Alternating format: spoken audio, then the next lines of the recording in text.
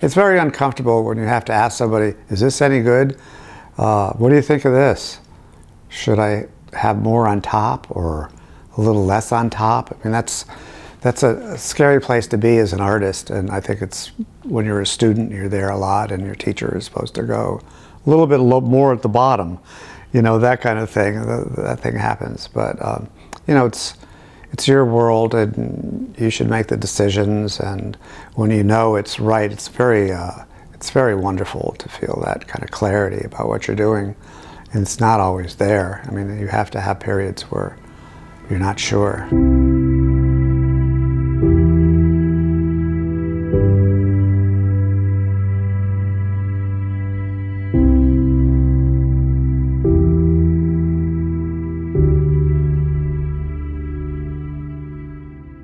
Well, I started out as a painter, and following what was current in the art magazines in the 60s, kind of became a conceptual artist and abandoned painting. And the first work that I made that seemed to get attention were the videos, because you could they were hard to resist, and you could show them anywhere, and I liked that they were to not particularly an art audience, although that was included. Then I also did photographs, always from a 2 1/4 camera, always 8 by 10, not wall size. I wanted them to be strong in publication, in magazines, not on the wall. So I was looking for extending my work that way through that media as well. I had influences, and they weren't photographers. They were comedians, Bob and Ray, huge fans.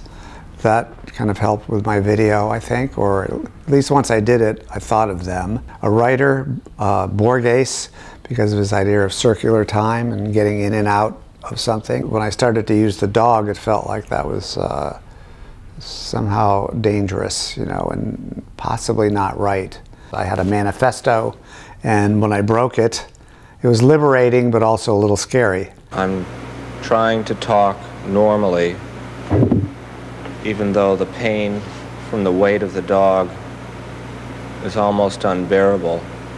It's very hard to talk and to keep a straight face with the dog on my lap, because he fidgets so, and he tries to get away. He tries to break out of my grip, but I have him securely locked in my arms.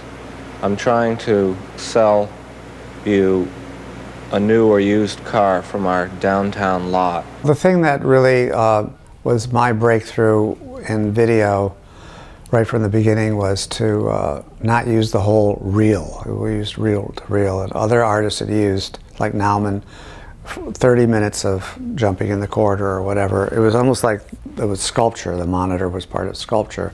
And I used it more like TV, almost like ad time, like 30 seconds, a minute, and so forth.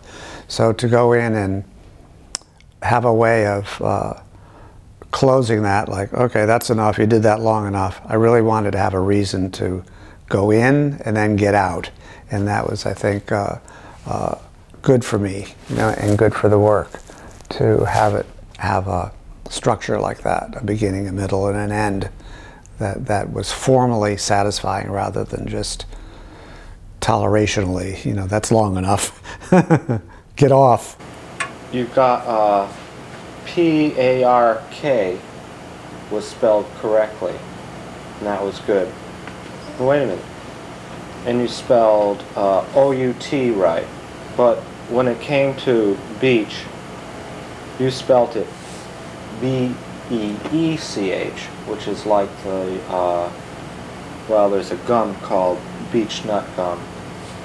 But the correct spelling is, we meant beach like the sand.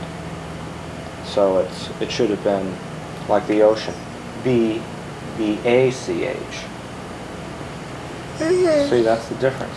Well, okay, I forgive you. I had the camera, the monitor, and the me, and just like, imagine this was a setup. It was almost like those eerie experiences when you buy a suit with your mother and you're standing in front of a three-way mirror and you see your side, your profile, and maybe your butt, you know, and you're seeing yourself, and it kind of estranges you from yourself. So I would be talking into the monitor. The food, especially along Route 66, I mean, we had some really terrible, awful dinners. So I'm kind of a little off and looking at myself talking. And I think that's what led me into these stories, let's say. You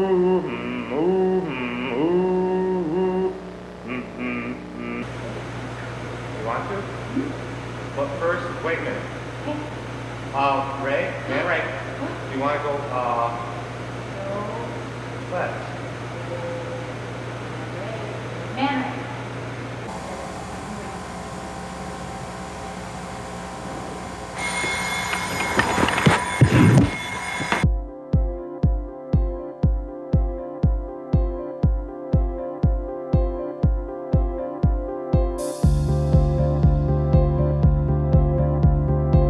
I got a phone call from someone inviting me to use this 20 by 24 camera that had just been invented. It was in Boston or Cambridge. I said, and this person, Joanne Verberg was her name, she said, you would really like this camera, Bill, it's really great. And I said, no, I only do work that's 8.5 by 11, 9 by 12. I didn't want to do things that were bigger than magazine size. She called me 2 or 3 more times, and just to get her to stop calling me, I went there. It was in a room usually. It was the size of a big refrigerator, but it looked like a Stradivarius. If Stradivarius made a refrigerator, it would be the Polaroid 2024. It's this beautiful wooden thing and very elegant and rickety. And I would be really happy whenever it would break, because I'd think about what to do next. It kind of drove me to do these things. And the dogs were up. I had to bring them up to the camera level, so they're used to being up on tables. And that's probably why I ended up doing dressed up dogs. I put them on platforms that made them tall like people. And I remember draping one. And then my assistant Andrea was talking to me, and it looked like the dog was talking to me. And it was so creepy and weird that I ended up doing these creepy and weird dogs with human hands. Ordinary deck of cards. There's nothing unusual about them. 2 diamonds, right? I wanted to introduce color, but I wanted it to have like a strong reason, so I brought in Revlon red nail polish and painted one of his toenails red and put the bottle in. So that was my first color photograph. It was called Fay Ray, before I named my second dog Fay Ray. And that was my first color photograph, but they pressed upon me while they were in the room, the fact that I could see them, much the same way that video did. When I play it back, moments after doing it, I'd see what was wrong with it, what was right with it, and I'd move on. So I equated the Polaroid experience with more with video than with photo. And it became the dominant camera that I would use until 2007. Eventually they moved the camera to New York, and I would take it on shoots in a big Ryder rental truck with drying racks and generators. It was almost like doing a movie shoot when we go on location with it in Maine. So it became part of me, and I liked the fact that it was, unlike today with the digital where you go, how big should this be? I don't know, how big can you make it? Well, how big is your file? It's like 20 by 24, vertical, always. Polaroid went bankrupt, as you probably know, and then they stopped. That camera became, there's something, the Impossible Project, I think, took it over. And John Reuter, who I worked with for many, many years, still operates it. But rather than being $20, then $30, then $50 a shot, it became $300. And so I used to shoot it like it was 35. I shoot like 50 shots a day. And unfortunately, I had an outlet for some of them, so I could afford to do it. But sometimes I feel like I should go back and almost do a daguerreotype, do like a real classic thing. But I think it's better to be, for me anyway, be part of the era. Be part, just go with that. That's what's there. That's what you got. To go and use collodion or something like that would be interesting, but I don't think, for me anyway, proper, although I respect people that want to do that.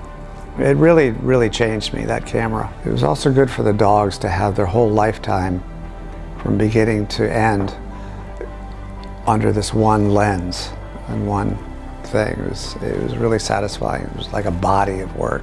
It makes you get to know these creatures better too, because it'll freeze an angle or a look, and then in real life you'll see it again. It brings you closer. I think it's really a wonderful experience photographing something you love, whether it's your favorite tree or your wife or your girlfriend or your dogs. It brings you close.